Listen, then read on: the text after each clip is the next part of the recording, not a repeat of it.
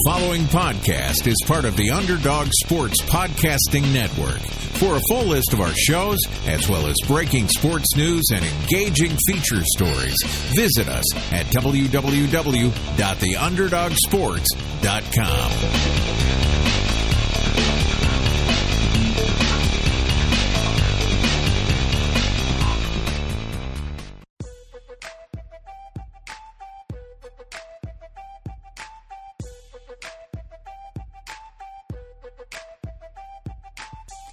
Welcome to The Leftovers, brought to you by the Underdog Sports Network, with Josh Dunn, Anshu Khanna, and Dan Bauer.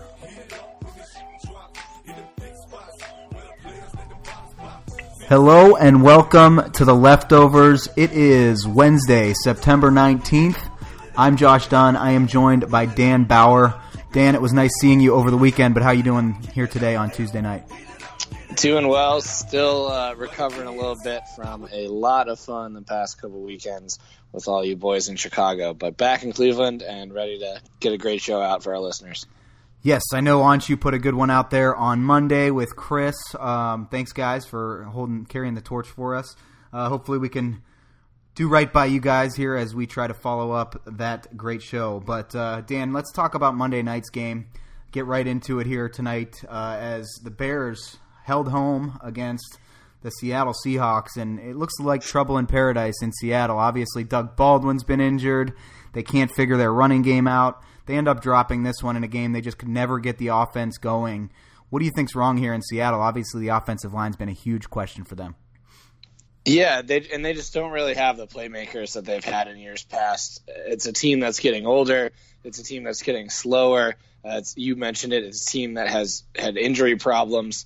It's not the same old young, spry team that they used to have. Obviously, Russell Wilson needs to figure out what his interception issues are and just where his head is at.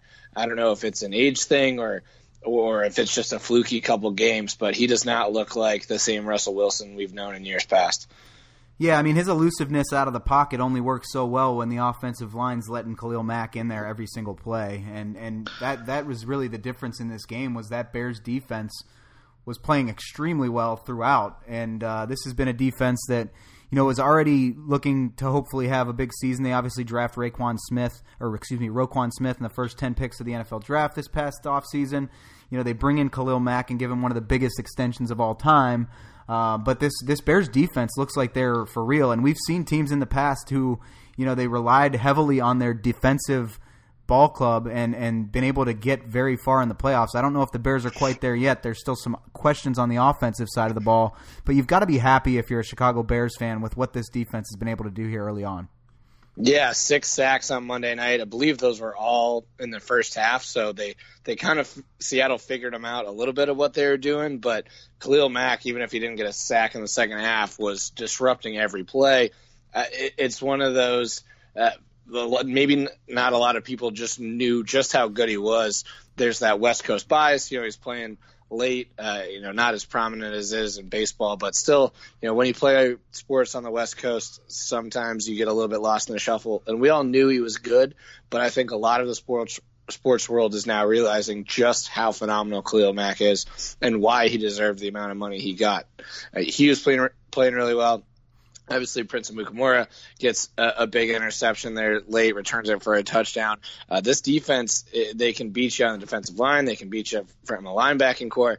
They can, if guys like Amukamara are going to play this well, their secondary can beat you too. All of a sudden, this defense is extremely dangerous and just an absolute turnover machine. You mentioned it, some slight questions on the offense, but Mitch Trubisky is getting better game by game.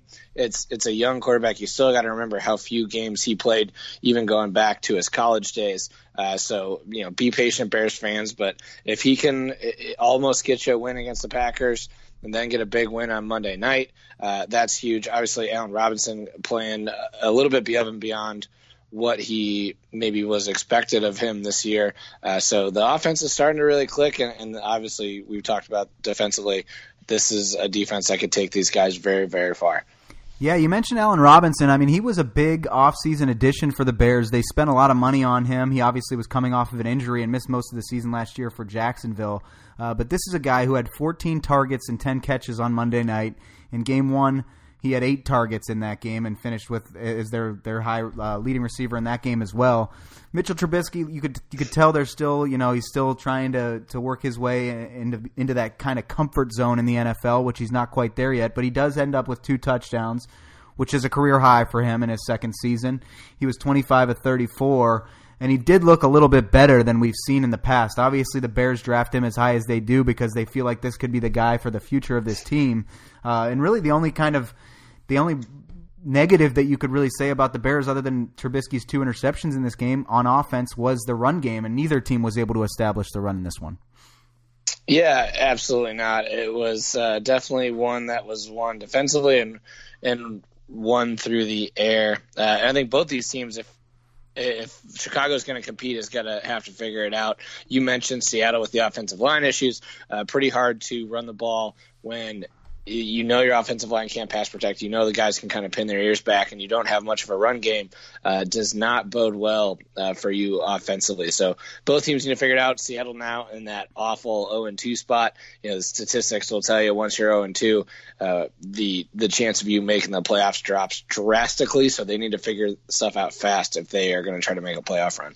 Yeah, and from 0-2, the Seattle Seahawks, another team in the NFC that is currently 2-0 that nobody expected to be 2-0. I don't think a lot of people expected Seattle to be 0-2, but the Tampa Bay Buccaneers, there was some news today with James Winston, who's obviously been suspended for the first 3 games of the year. He's eligible to come back for Week 4, but the news today was that he is officially being sued by the Uber driver that brought up his alleged groping, and she's suing for punitive damages and wants to be reimbursed for a lot of therapy and things like that she's going to be going through.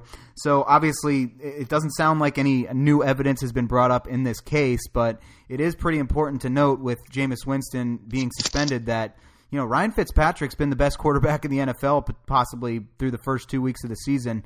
Best as far as fantasy football, at least. And, you have to at least consider keeping Ryan Fitzpatrick in there when Jameis Winston comes back. And that's a far cry for a team who drafted him first overall just a few years back.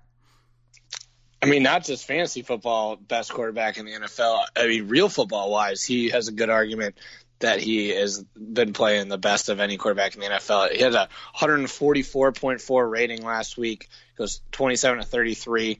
For 402 yards, 4 TDs, only 1 interception. And then obviously the big game week 1 against the Saints. So this is it's crazy to say that Ryan Fitzpatrick is resurrecting his career in Tampa Bay, but it just might be that. And I don't know how you bench a guy who's playing as well as he is. And Jameis hasn't exactly taken the next step. We talked in our one of our preview segments, and I believe one of my points was, let's see if this is the year that Jameis Winston can finally take the next step and really prove that he was worthy of such that high pick when he was drafted. And we don't really know if he's going to get it, but what you're getting from Ryan Fitzpatrick, at least for now.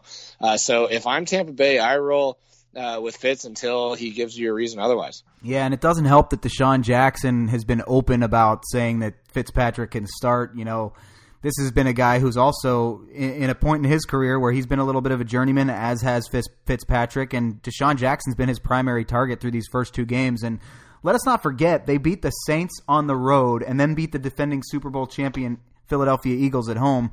I mean, you would expect these Tampa Bay Buccaneers to be 0-2 after those first 2 games, but yeah, I agree with you, Dan. I really think they have to give a serious look at keeping Fitzpatrick in there, and a lot of that's going to rely on how they do on Monday night.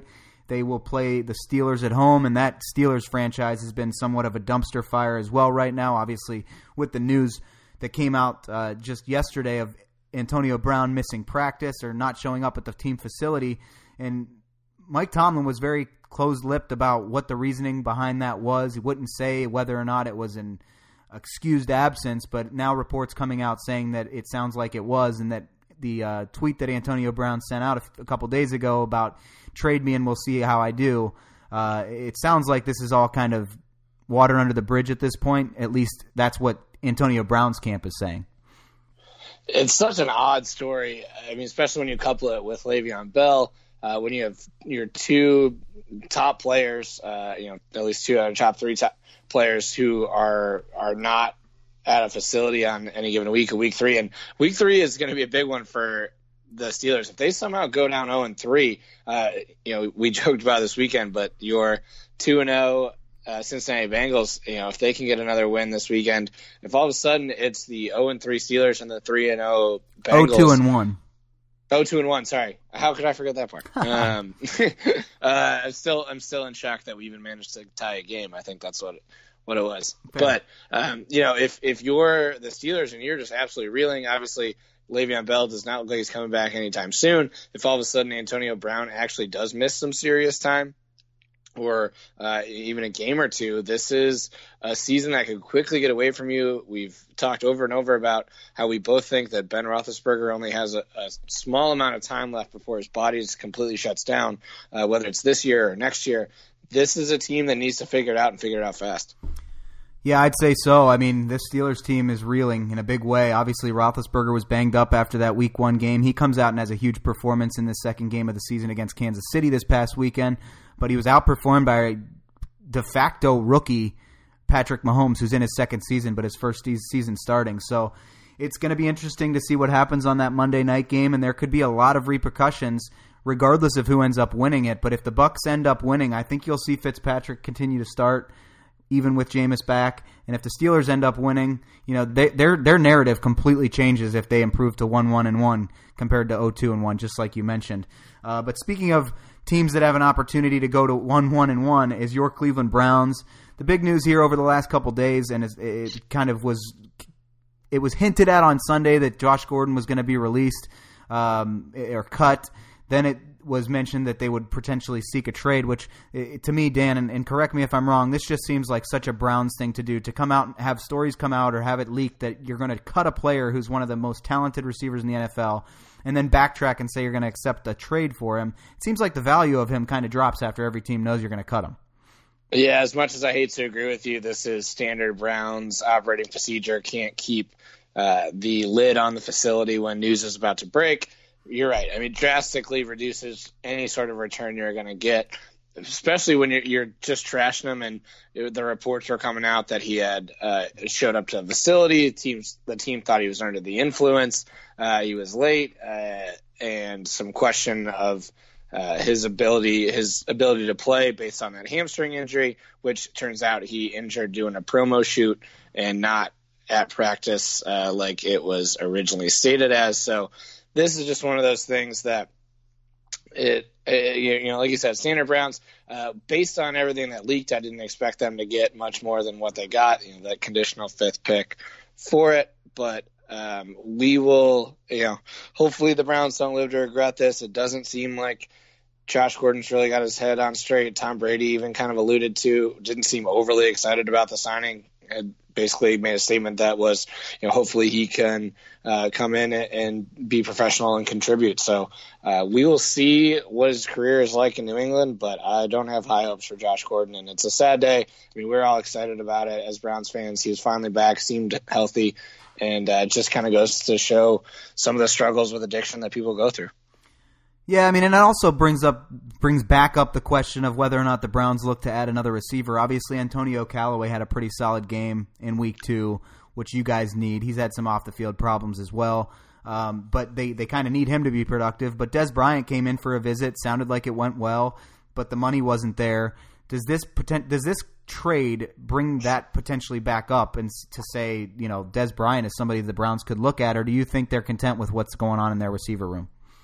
No, I think they're content. I don't believe that you trade Josh Gordon just to bring in another locker room issue guy. And on some level, I think because of the game that Antonio Callaway had, the speed he showed, he was clocked at something like 21 miles an hour or something on that big touchdown. It's third fastest receiver's been clocked at this year. So, I mean, the speed is there. It's exactly what you want, and a big catch and a big throw from Tyrod. So some chemistry clearly there. I think between him and Jarvis and Rashard Higgins and some of the other players you got around there, I don't see the Browns making a move to somebody like Dez.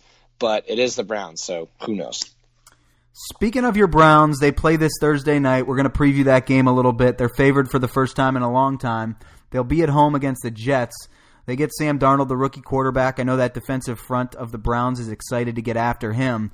But what do you see from this Browns team? Obviously, they're in a position where they have to get a win. You're playing against the Jets team that looked great week 1, not so much week 2.